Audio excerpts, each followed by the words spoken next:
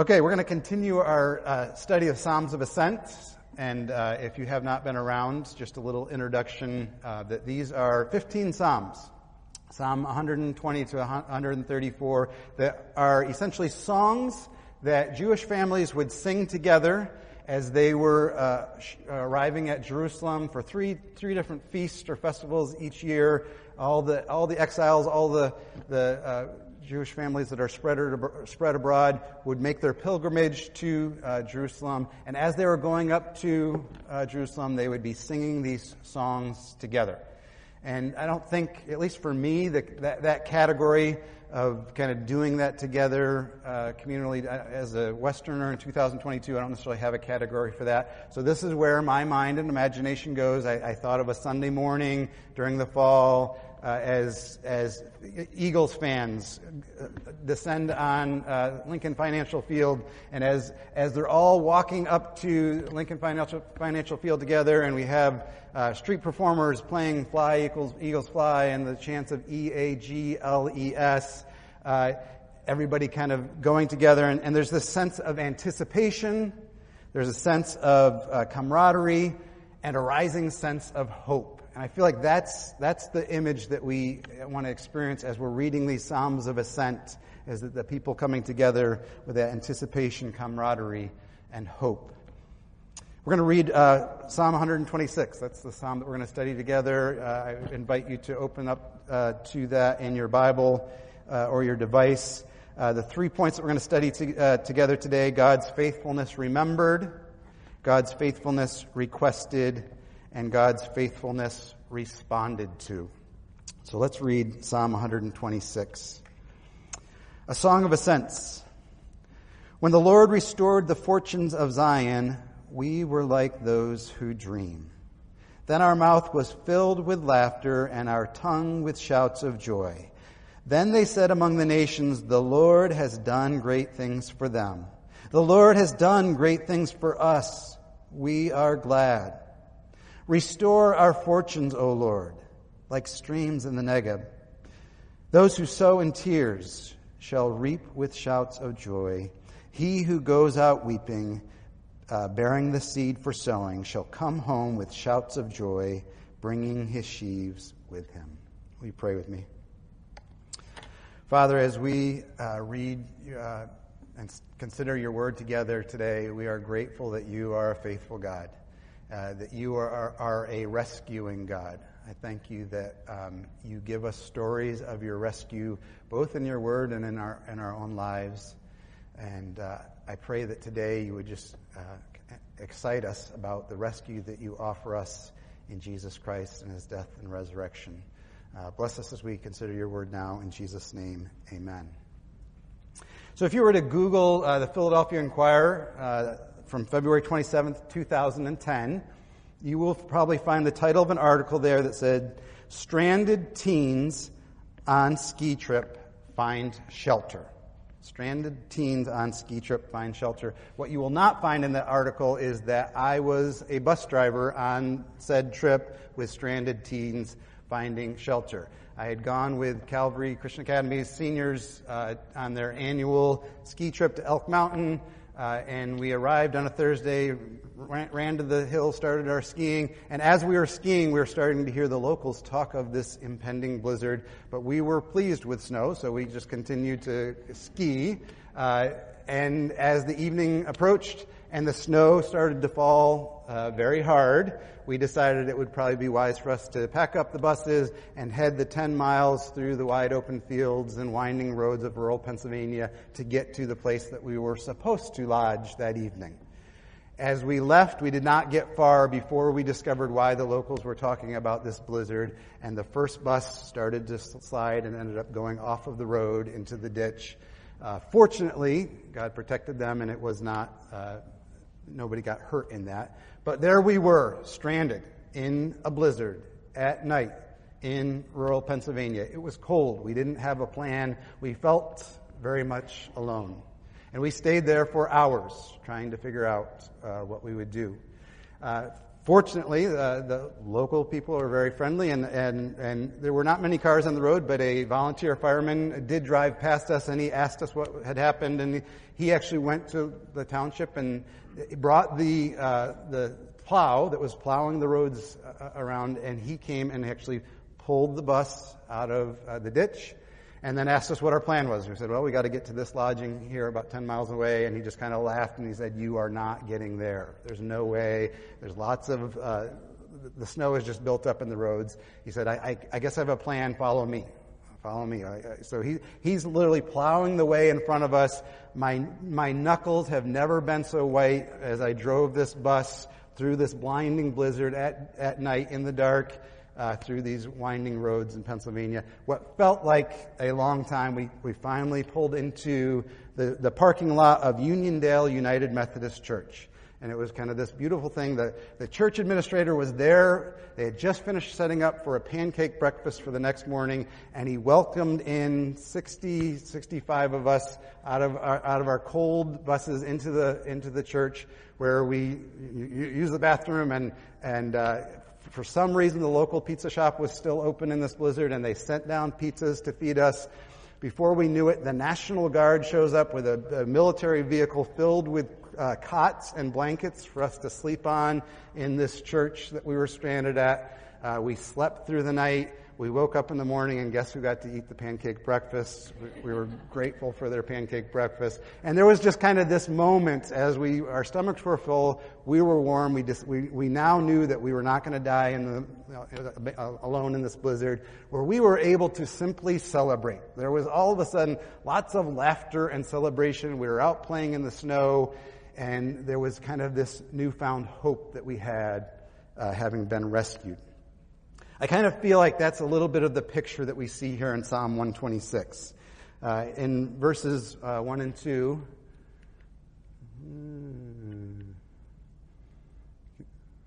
there we go. Excellent.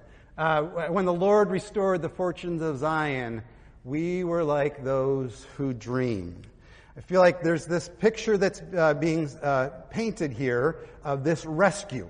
And commentaries have different opinions about what the rescue is from Babylon, exile in Babylon.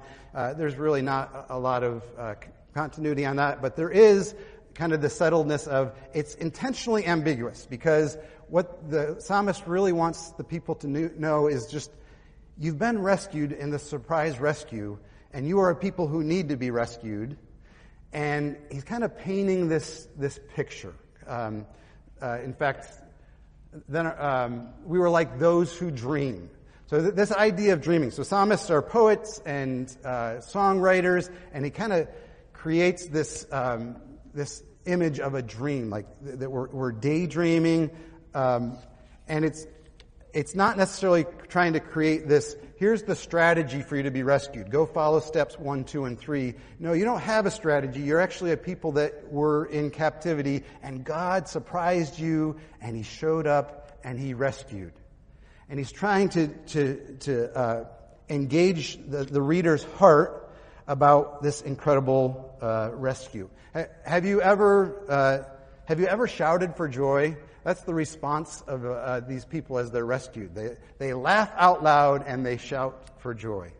Have you ever found yourself shouting for joy? I don't know, maybe the birth of a child, or your child scores a goal, or you got that job.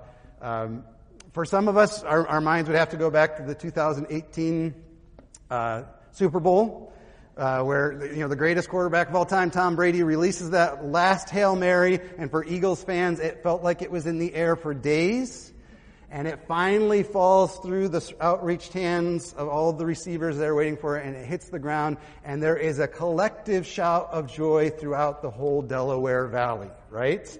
People pour out of their houses into the streets, and there's this party. People are hugging each other and laughing and dancing and shouting for joy. Are you catching the vision? Are you daydreaming with me here? Because I think this is what the psalmist wants us to do. He wants us to engage our emotions about God's amazing rescue when we don't deserve it. And he wants us to remember that is what our hearts long for. We long to be rescued from a God who sees us. Next, we see that the nations, then they said among the nations, the Lord has done great things for them. When God shows up, when He provides this amazing rescues, the nations around pay attention. Just an aside, when the Inquirer article wrote about our group that got stranded in the blizzard, it seemed like he went out of his way to note that students were gathering in prayer circles, and that the principal said God provided and protected them. I feel like when the nations see God show up and protect and provide, they pay attention.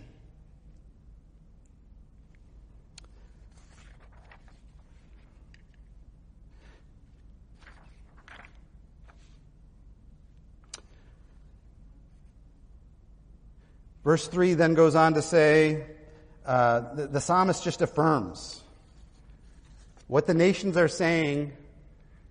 The Lord has done great things for us. He, in fact, has done that. We are glad. In fact, we see an emerging theme here. Verse 1, it is the Lord who restored the fortunes.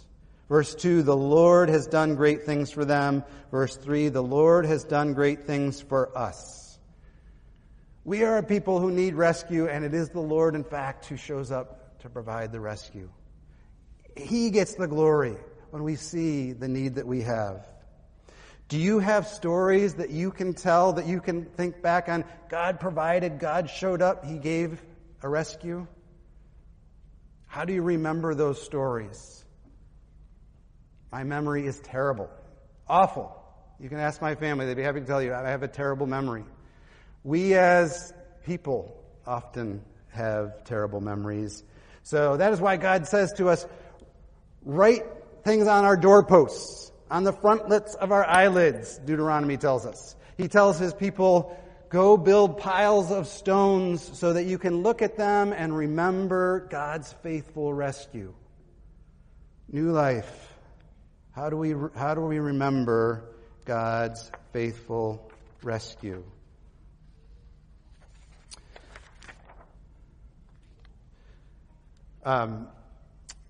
Verse 4,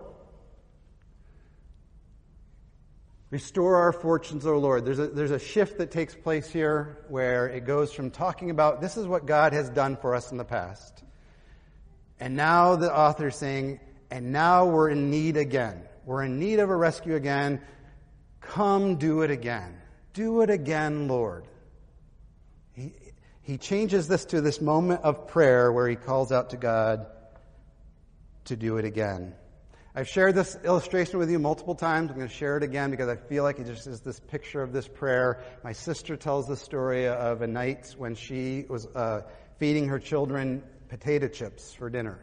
That wasn't a normal menu item, and so as she gave the kids the chips, she said, I'm going to teach a lesson here. She said to the kids, this is a picture of grace that you're having potato chips for dinner. This is grace. And so as my nephew gobbled up his first helping of potato chips, he looked up at my sister and said, more grace, please? And that's what we see in this prayer. We see the psalmist saying, you did it before, do it again. More grace, please. God, please provide. As I think back on New Life's, not too long ago, New Life celebrated 50 years. Not necessarily Drescher, but the church as a whole, more than 50 years. I've been here for 13 of those years. I'm a baby in New Life years. But as I hear the stories of what God has done, it's so profound to hear God's faithfulness in years past. I hear of people who have been rescued and brought to saving knowledge and faith in Jesus Christ. I hear of people that have experienced this new profound freedom, understanding the goodness of God's grace. I hear stories of people repenting of gossip, of people looking at Matthew 18 and saying, I'm not going to gossip about people. I'm not going to build up walls between my sister and brother. I'm going to go to them and work out conflict together with them. I hear stories of the freedom that comes as people repent for their sins. I hear stories of people that are starting to understand that I am more sinful than I ever knew, and yet more loved than I could ever imagine. And as I hear those stories, the prayer that I want to pray over and over again is, God, do it again. Do it again. More grace, please. More grace for your people here at New Life. So the psalmist continues in his prayer with the example of like streams in the Negev. Can we go back to verse 4?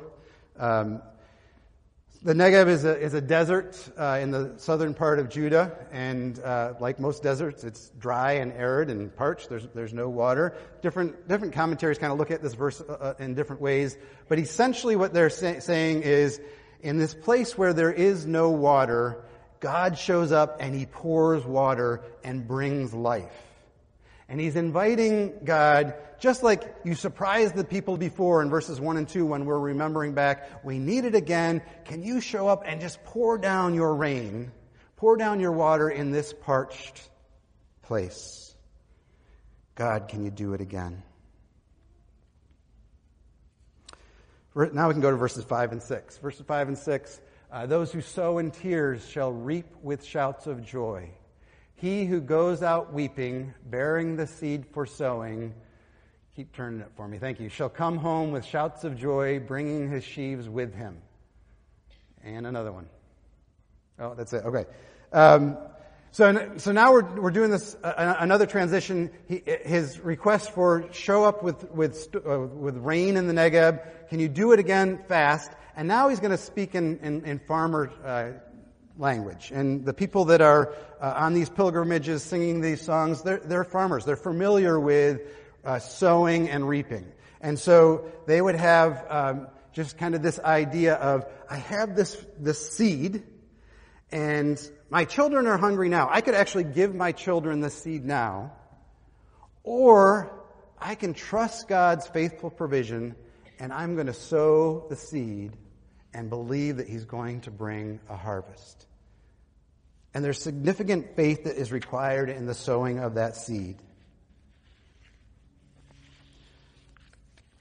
The Jewish exiles on their pilgrimage to Jerusalem, the tears of the sower make sense. These are suffering families waiting for God's rescue and provision. Planting seed and waiting even longer for God's provision. Suffering is in the waiting. Whether the psalmist is referring to literal seed and literal hunger, or if he is simply creating another image to demonstrate the painful waiting for God to do it again in rescuing His children. Either way, there is long, tearful waiting involved. Before there can be laughter and shouts of joy again, there must first be tearful waiting. And let's talk about waiting for a little bit. As the great philosopher and thinker of our time, Inigo Montoya from Princess Bride said, I hate waiting. And I also hate waiting. I'm really, really bad at it. Ward laughs at me, shows up in the kitchen and the staff lunchroom, and I'm cleaning up for my lunch when he's coming to get his lunch. Like waiting till noon to eat lunch is just kind of this, I can't imagine. I feel like even watching the last couple of weeks, I was waiting for a communication, and it just about paralyzed me. Like I was anxious and irritable and angsty as I was waiting to hear simple communication. We're not good at waiting. We as people are generally not good at waiting. The Bible actually gives us stories and examples of people that were bad at waiting. Abraham and Sarah, they're waiting for God's provision of a son, and they got tired of waiting, and so they made this awful plan of Abraham going into Sarah's servant to have a baby. The people of Israel, they encourage us because they're so much like us. They were terrible at waiting. Moses went up on the mountain to meet with God. He was there for 40 days. Not 40 years, not 40 months, not 40 weeks. 40 days is all it took for them to deconstruct their faith and go from worshiping the living God to worshiping the idol that they made. Terrible at waiting. I would argue, you might argue with this, but I feel like Adam and Eve, even in their sin, they're having this interaction with the serpent. It feels to me like there was a rhythm of God showing up each day, maybe to go for a walk in the garden. What if they had just waited? And they said to God, God, the serpent just came and said this to us. Help us. But they didn't wait. These songs of ascent are songs sung by Jewish pilgrims who are waiting on their visits back to Jerusalem. They're waiting to not be pilgrims anymore. They're waiting for kind of this heavenly picture of Zion found in Isaiah 35:10. And the ransomed of the Lord shall return and come to Zion with singing. Everlasting joy shall be upon their heads. They shall obtain gladness and joy, and sorrow and sighing shall flee away. This is what they're waiting for. They're very familiar with this idea of waiting. Many of us are waiting. I feel like that's, God kind of puts us in places of waiting, right? Maybe you find yourself waiting for a relationship to be restored. Maybe you find yourself waiting for a loved one to come back to Jesus. Maybe you find yourself waiting for freedom from anxiety or depression or fear or loneliness. Maybe you find yourself waiting for a spouse, waiting for a child, waiting for a job, waiting for answers. Somehow God invites us to wait. And often that waiting involves tears. Scripture tells us that while we wait, there is suffering. Acts 14:23, strengthening the souls of the disciples, encouraging them to continue in the faith, and saying that through many tribulations we must enter the kingdom of God. Even in Matthew 5, blessed are those who mourn, for they shall be comforted. There's an expectation of suffering. And there's been much suffering. We as a church have experienced much suffering. We, individually and as a church body have lost people that we love deeply. There's been sickness. There's been pandemics. There's been political tension. There's been lots of tears in our sowing. And frankly, we don't wait well. So what is our hope? Our hope is that we have a Savior who waited perfectly. Hebrews 12:2 is this picture of looking to Jesus, the founder and perfecter of our faith, who for the joy that was set before him in his waiting, he endured the cross, despising the shame, and is seated at the right hand of the throne of God. Jesus was very familiar with the waiting, and he was familiar with the tears in the waiting. It was for the joy that was set before him that he waited enduring the cross. And Jesus had tears. In fact, it included actual drops of blood as he cried out in the garden, God, please rescue. His friends were asleep and abandoning him. And you know what the Father's answer was to Jesus' cry? When Jesus cried out, God, rescue me, it was silence. Jesus experienced for the first time in eternity the silence of his Father in his waiting, so that he could go to the cross and cry out on the cross, my God, why have you forsaken me? He had silence in his waiting so that you and I would have a relationship with the Lord, who loves to rescue us in our waiting. And just to kind of paint this picture a little bit further of the sowing in tears and then kind of the reaping in the shouts of joy. The picture of Jesus, again, if we have this visual of him in the garden, kind of sowing in tears, drops of blood, completely alone, abandoned by his Father, in so many ways feeling like defeated. And then we come to this vision in Revelations 1:13-16, and in the midst of the lampstand, one like a son of man, clothed with a long robe and with a golden sash around his chest. The hairs of his head were white like wool, like snow. His eyes were like a flame of fire. His feet were like burnished bronze, refined in a furnace, and his voice was like the roar of many waters. In his right hand he held 7 stars. From his mouth came a sharp two-edged sword, and his face was like the sun shining in full strength. Just this picture of sowing in tears and reaping in joy and laughter. Jesus sowed in tears, and this is who he became. This is the fruit of his sowing and waiting in tears. And then because of his death and resurrection, because he experienced silence on our behalf from his Father, then it takes us to Revelation 21, where we get to see the reaping and the excitement that we have. And I heard a loud voice from the throne saying, "Behold, the dwelling place of God is with man. He will dwell with them, and they will be his people. And God himself will be with them as their God. He will wipe away every tear from their eyes, and death shall be no more, neither shall there be mourning." We sow in tears, and we know that that's what we have. That's the reaping. That's the celebration. In that moment, there's joy and laughter, and all the waiting that we experience. We know that God will be our God, and that we will celebrate with no more tears. And as we wait in tears, we keep coming to the faithful rescuer, crying out over and over again, "Do it again, God. More grace, please. More grace." With hope that God's faithfulness leads us to shouts of joy. Will you pray with me?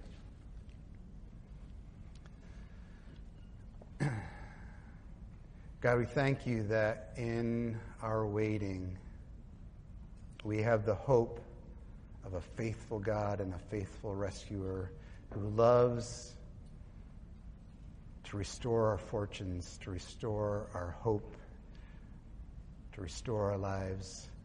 We thank you for Jesus, who laid down his life, who experienced silence from you so that we could hear from you your answer of rescue and provision. And God, I pray that you make us people of hope, that we would remember your faithfulness, that we'd call out to you for your continued faithfulness, and we would live as ones who have a God who rescues us towards faithfulness. Pray these things in Jesus' name. Amen.